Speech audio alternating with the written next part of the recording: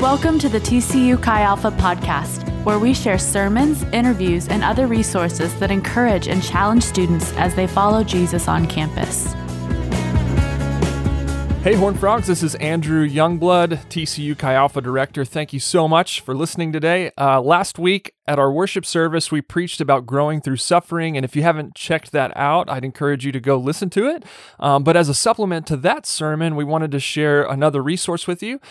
So I run a podcast with a friend of mine named Chris Scroggins for Campus Ministers, and on that podcast, we interviewed a dear friend and hero of mine. Her name is Joy Schroeder, and we interviewed her on the topic of navigating suffering well.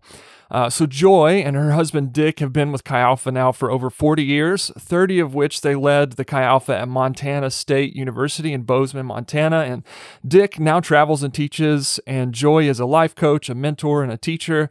And I got connected with her through the coaching and mentoring, and they serve on the National Chi Alpha field staff. And so Joy, in 1987, she was in a car accident which broke her neck and paralyzed her from the chest down. And at the time of the accident, Dick and Joy, they had a 4-year-old son and a 1-year-old daughter, and they were in campus ministry, so very difficult time and season to walk through. But through God's grace, Joy continued to be involved in Chi Alpha. She homeschooled their children and actually developed a really awesome discipleship resource called Tools for Mentoring. And because of Joy's personal experience in navigating suffering, she has a passion really to help others grow through suffering as well. And so we wanted to share some of Joy's interview with you guys because we think it's a great way to get a deeper perspective on the topic of growing through suffering. And it's just an incredible interview. We think you'll be really encouraged. So here it is, our conversation with Joy Schroeder. We're so blessed to have an incredible guest today, the one and only Joy Schroeder. Thank you so much for joining us, Joy. You bet. So we often ask guests when we invite them on, like, what's on your heart? And as we were talking and preparing, we basically landed on the idea of navigating suffering or pain or hardships well. And so I wanted to ask you, why is this a topic, something that you're passionate about? Well, Jesus promised that there would be tribulation. It's a promise I'm not sure we would want to claim, but he was telling us the facts, that in this world we're going to have trouble and tribulation. And Peter said, don't be surprised when the fiery trial comes upon you. The problem is that I'm not sure we really believe Jesus, and we are surprised when the trials come. Yeah. And so I see, in fact, I started a list on my phone a while back of the reasons people leave truth, leave the faith, or become derailed to some degree, and then their trajectory begins to be altered, and they end up really not fully yielded to Jesus anymore. And one of those is how they navigate pain and suffering. I've had to wrestle through those very thorny questions personally. I don't want anyone to leave the faith. And so that's why this topic is very important to me, because I think it's an important one to really wrestle through so that we can stay true to Jesus to the very end, no matter what life brings us.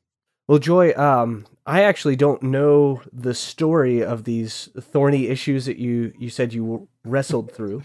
So would you mind sharing about your accident and how it shaped your view on all of these things that you're talking about?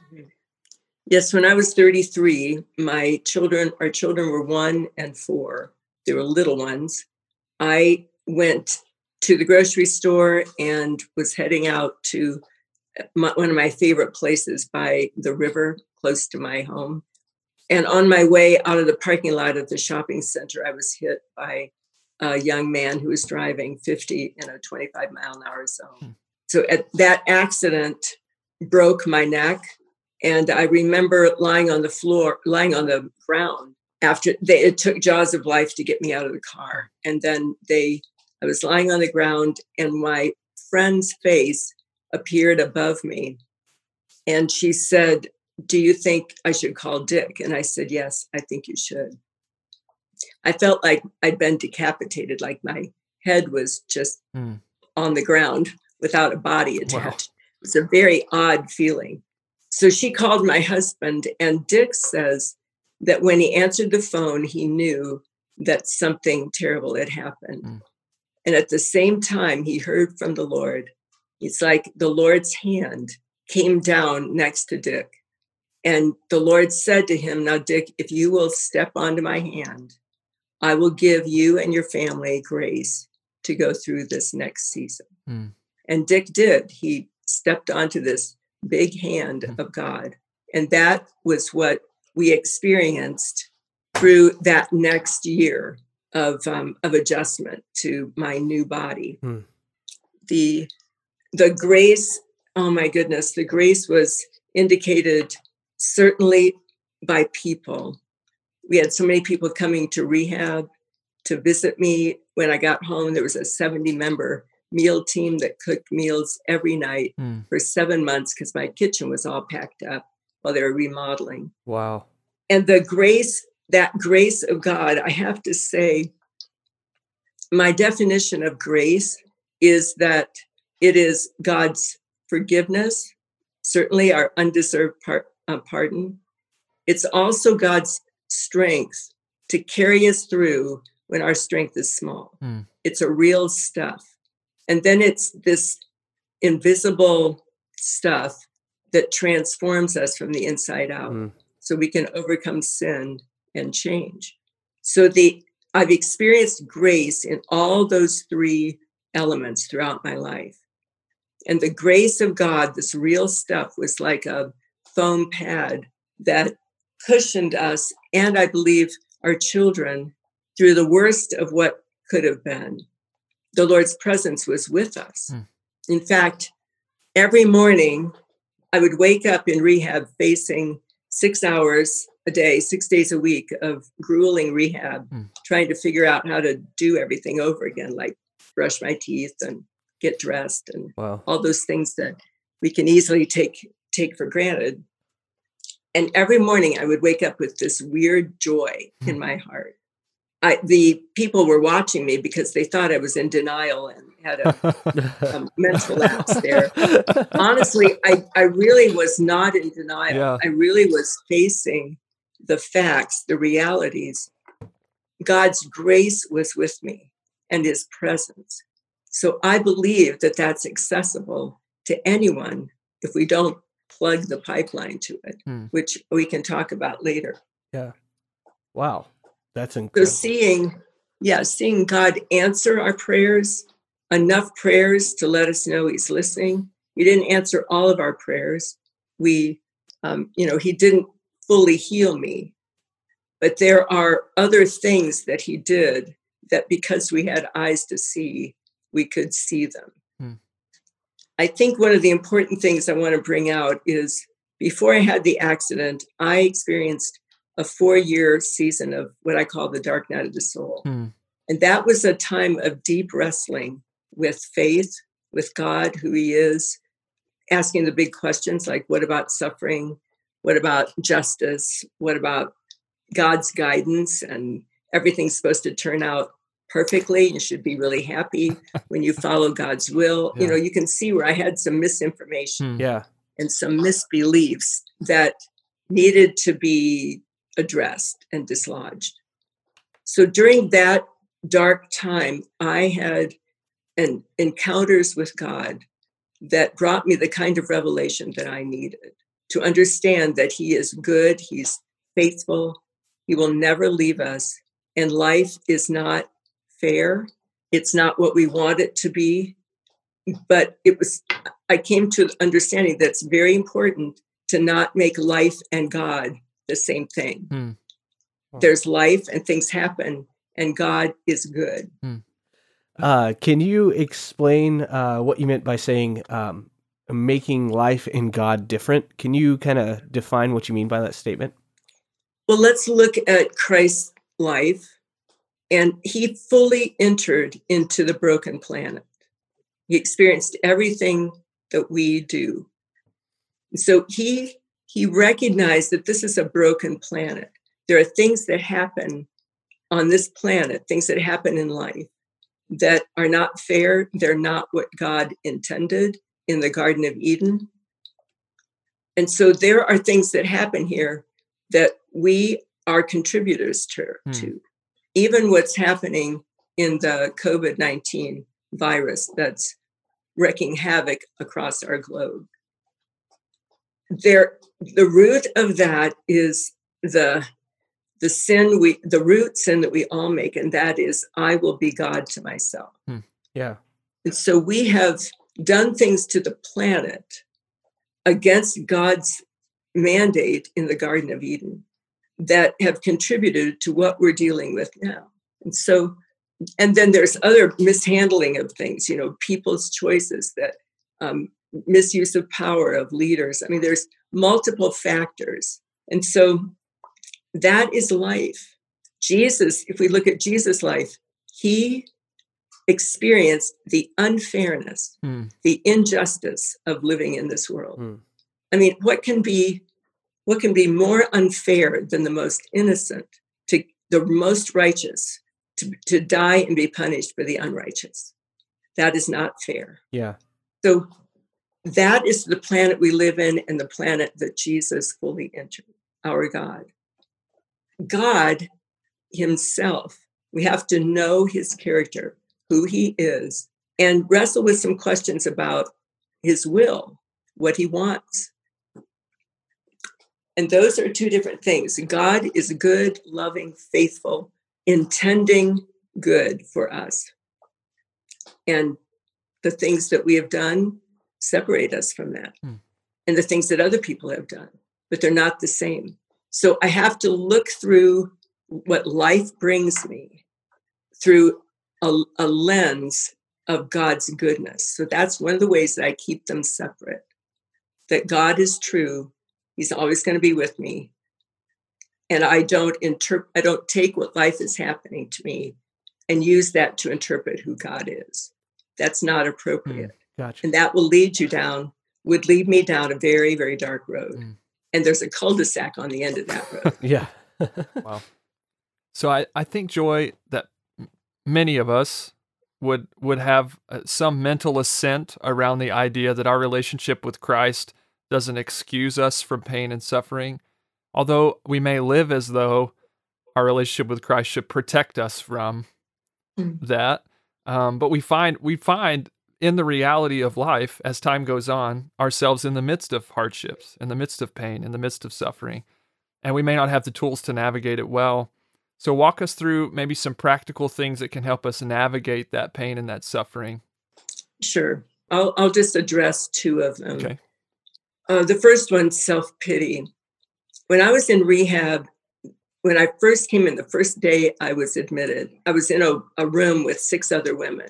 And I could see the bed across from me. This woman was walking, she was packing her suitcase, and she was leaving. And somebody said she is a C6 quadriplegic, which is the level where I broke my neck. And here she's walking. And I said, wow, this is a great place. Yeah, I'm really glad I came. Looks like good things are going to come out of this. And my dear physical therapist said, that's not necessarily reality. You never know what return you're going to have. And she happened to get almost full return. Well, this woman came back several times for her checkups with the doctor. And every time she would come down to our rehab unit, she would spend the time complaining about the things she could not do. So here we are all sitting in our wheelchairs. And I've got Ralph, who plays checkers with me with a mouth stick, and because he's on a ventilator permanently. And I mean, it's like, are you blind? Yeah. And the trouble is that she was blind. It's like if you take your problems, which can be significant. I mean, and this is not minimizing some of the burdens that people bear, very difficult circumstances. But it's like taking those like 2 pennies. And if that's what you're looking at, and you bring those closer and closer and closer, pretty soon those 2 pennies are right in front of your eyes. So you can only see yourself. So he becomes self-pitying. Why did this happen to me? Why me? And I don't want to be that person. I don't want to miss the mission that God has for me. I don't want to miss him. I don't want to be like her. That terrifies me because she was becoming a smaller and smaller woman. So the antidote to that, one of the antidotes is gratefulness. Gratefulness is a weapon to have eyes to see where God is intervening, to look for that, because he intervenes with every prayer. It may not be exactly how you want it to look. He always intervenes. My job is to find him. Where is he intervening? And that has, when I lay down on my bed, I will often say right out loud, thank you, Jesus, for my bed. Because, well, honestly, some people in my situation do not have a bed. So I thank God for the food that I have, that I'm alive for one more day. This opens my eyes. It keeps those pennies out of my eyes. And then I can also see the people that God is sending me to relieve suffering. See, if I was feeling sorry for myself, I could not be grateful for them. And I think that would be really hurtful. Here they are, ready to comfort, to carry the burdens that I can't do. And then I don't appreciate it. I think that's harsh. And I don't want to be that person. The other one that I think is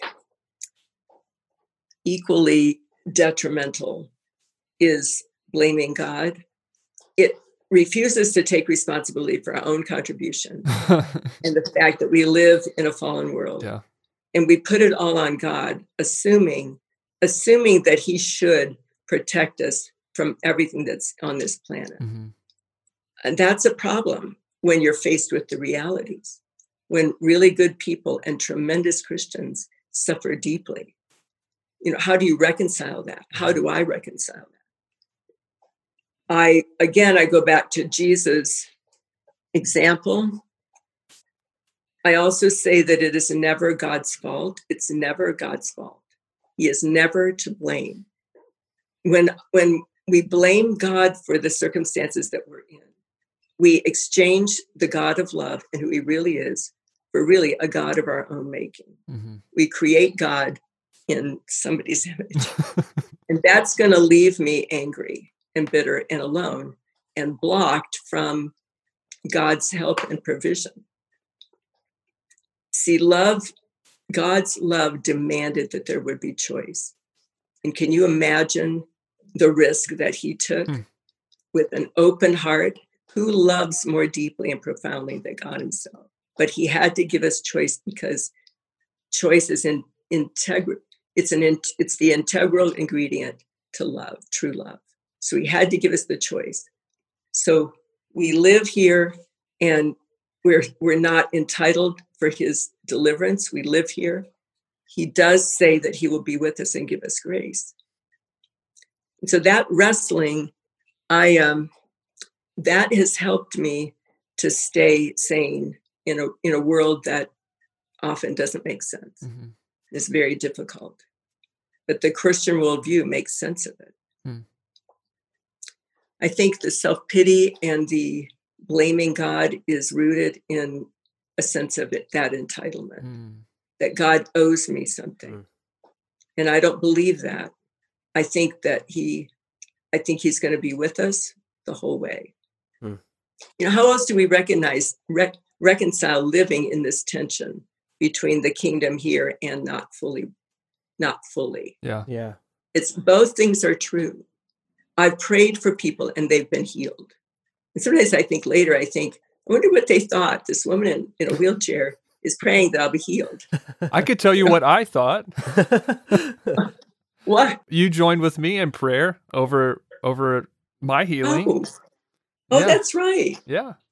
Well, what did you think? Well, first of all, so a couple of years ago, almost 2 years ago now, I slid down a water slide and slammed my feet on the bottom of the pool and seriously injured both my heels, like really really bad. Just barely felt like I just barely walked away from it. And then immediately, and this is stupid, I know, unwise, went and hiked the Grand Canyon rim to rim just a few weeks later because I'm thinking it's once in a lifetime and I'm 32. Why not do that? So I do that hike and my feet are just destroyed. And for almost a year, every day was difficult getting out of bed, walking through the day. At the end of the day, Alicia's like, you look like you're like 100 years old. You're just, fumbling around the house. But I remember talking with you about it, Joy. What you're describing, the process that you went through is a process that we went through kind of together through coaching and mentoring and dealing with that feeling of feeling entitled. Like, why me? Like, why didn't you protect me from that injury? Why don't you heal me now? I know you prayed for me multiple times, and I do remember talking with you about it and getting a little bit probably whiny and entitled, and then also feeling like, here I am talking to this lady in a wheelchair about how hard it is that I'm walking, but it hurts. So at least I wasn't blind enough to just go on and on without at least reconciling that, right? But your story and just the way that you've processed it was an encouragement to me. And then just honestly, miraculously, my wife got tired of it one day and just said, like, we're gonna anoint you with oil. I'm gonna pray over your feet. We're gonna believe God for healing, and it happened. It happened, and I rejoice in that. But I've often thought I needed to go through the process of surrendering that to Jesus and saying, I'm still gonna execute the mission that you've put me on, whether or not I ever run again, whether or not I ever get to hike the Grand Canyon again. Yeah. And I'm better because I wrestled through that. Yeah, and I'm grateful for that. Yes, Andrew, that is one of the keys. Right there. God offers each of us a personal Gethsemane, multiple ones. And this is really, really important for your listeners to hear. Jesus calls us throughout our walk with him to choice after choice. Will you yield more? And suffering, and pain, our fears, all of that we bump right into. Lord, I see there's an area that I'm still holding on to. Yeah. Unintentionally and blindly sometimes, most of the time. and the suffering presses on that. See, it can be a gift to greater freedom. I do not say that glibly. Mm-hmm. It is the opportunity to come into greater freedom because just like you, Andrew, I also have had multiple times where Jesus has invited me, will you yield this to me? Now the Garden of Gethsemane for Christ, here he is God himself. He understands the mission. He is not tempted to withdraw. That's not what's going on. What he's doing, he fully intends to follow God's will. He understands what it is. Mm-hmm. The wrestling is, God, help me. Help me to say yes to you where it is unthinkable what I'm facing. Mm-hmm. But that the power of the eternal perspective, it says, for the joy set before him. What did Jesus see? I want to see those things. Mm. What is unseen? 2 Corinthians 4 talks about keep your focus on the things that are unseen. We live in the temporal. Don't get so focused on what's happening to me. I forget the eternal, what's happening there. We've hit on this a little bit, but this is one of the questions that we prepared, and we've touched on it, I think, as we've gone on. What's at stake for us if we don't learn to suffer well? I believe we'll lose our way. We will hold on to our misbeliefs. And I think that's a tragedy. And not only will we lose our way, we will help other people lose their way. Whatever position we're in, we all influence someone. Yeah. I think that should sober us. Another thing that is at stake, this is very important, is that we will waste the suffering in this planet. We will waste it. I've worked with addiction people, the people that are addicted, ex-prisoners, things like that, people like that. And one of the things that I learned is that when people begin to avoid pain, to medicate it in some way, whatever way they choose, romance novels, drugs, alcohol, pornography, whatever is your escape of choice. Yeah. When we avoid pain or try to escape it, at that age, we stop maturing. So that's where you have immature 40-year-olds, because they did not lean into the pain and the difficulties of their life in order to allow God to deepen them and help them to become mature people. People that love, if you are able to learn to love, the self-forgetful love that Jesus invites us to love, if we can learn to love, that is maturity. And we will waste the opportunities. Oh, and I'm saying this so I don't want to be misheard here. This is not sugarcoating the realities of life and very, very dark things. Yeah. If we see in them that God wants, that there is a way we can respond to it in our hearts that allow it to form us into who we really want to be. One of my pastor friends asked God once, why do you not answer all my prayers? He had a very sick wife that he loved very much, and she was chronically ill almost all of their married life. And the Lord spoke to him and he said, if I answered all of your prayers, I could not answer what you really want. I could not give you what you really want. So what is it we really want? I want to be like Jesus. I want to be free inside. I want to learn to love, and I want to know him. So those are the things that I really want. I don't want to become a self-focused, selfish person. I don't want to waste what's happening here. That's why when people avoid or numb themselves against the regular day-to-day issues, the conflicts, things not going the way we want them to do, if we react badly in those, we will not have the perseverance, the resilience, the strength we need for the next day's troubles. Yeah.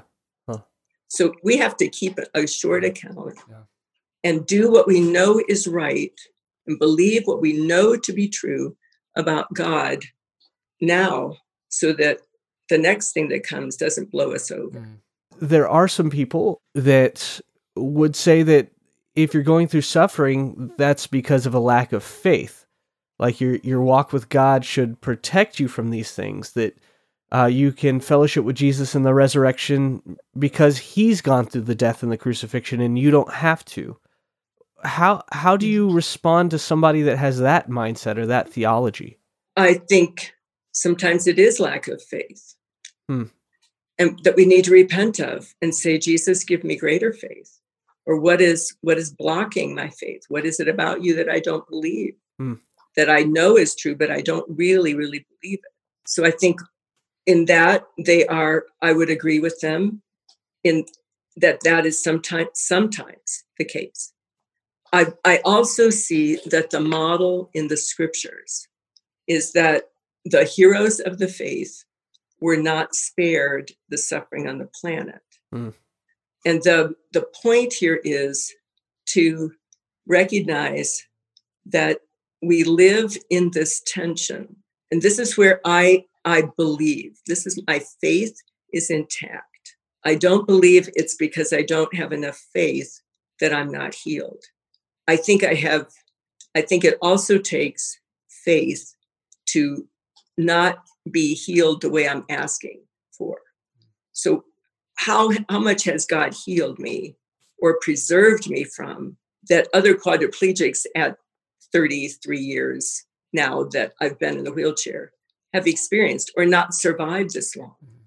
So I don't want to be demanding that God heal me where I miss what he's already done. But it also takes faith to live in this tension of the kingdom here and not yet. That God heals and sometimes does not. I think to believe and trust him even then, that is also the model I see in the scriptures. So if God intervened and healed everyone, there are things that we would also miss. So I believe that they're both true. I don't believe that we are to demand to be delivered. We ask, and I still ask, Lord, would you heal me?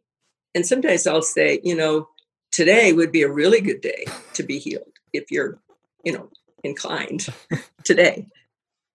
But I'm also not to demand it. We are to ask and to trust him that he is going to do it in his way and his time. If I camped on God healing my body, if that was the one thing that I focused on, there's a whole lot of things I would have missed. Yeah. And a whole lot of adventures I wouldn't have had. Yeah. And a whole lot of people that I would have never met. Andrew, I would never have met you because I would be in another place mentally. Yeah.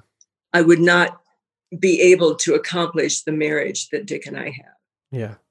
To wrap up every episode, we always ask that our guests encourage our listeners. What's like that last little 10% you'd give them to encourage them through this time? One of my spiritual heroes is Bruce Olson. He was a missionary at 19 and went into the Ecuadorian or Colombian jungles and ministered to the Mogollon Indians. He was captured by guerrillas and confined with them and tortured for 9 months. He writes this in an article about that, and I'd like to share it with you because I think it's an important perspective for us to have. He says, in his kidnapping, he said, "It never occurred to me that it was God's responsibility to rescue me miraculously from this situation. Instead, I believed it was my responsibility to serve him right where I was. What I asked of God from day to day was very simple, very practical, and I suppose quite typical of me. Father, I'm alive, and I want to use this time constructively. How can I be most useful to you today?" This was my prayer and my strategy through the long months of captivity. It was how I approached every day. And he assumed that this situation was part of the orchestration of his life and that he wanted to be open to what God had in mind. So he felt like God could use him in any situation. So I would say that if we keep our pipeline to God's grace clear, we believe what is true about God, we stay free from blaming him and self-pity, that we keep our eternal perspective, I believe God can show us the mission that he has for us here, right now. If we tap into that creative God, he's going to give us ideas and ways to do it. We have to trust him and believe what is true. Thank you so much, Joy, for your time. Such a blessing. Thank you. You are so welcome.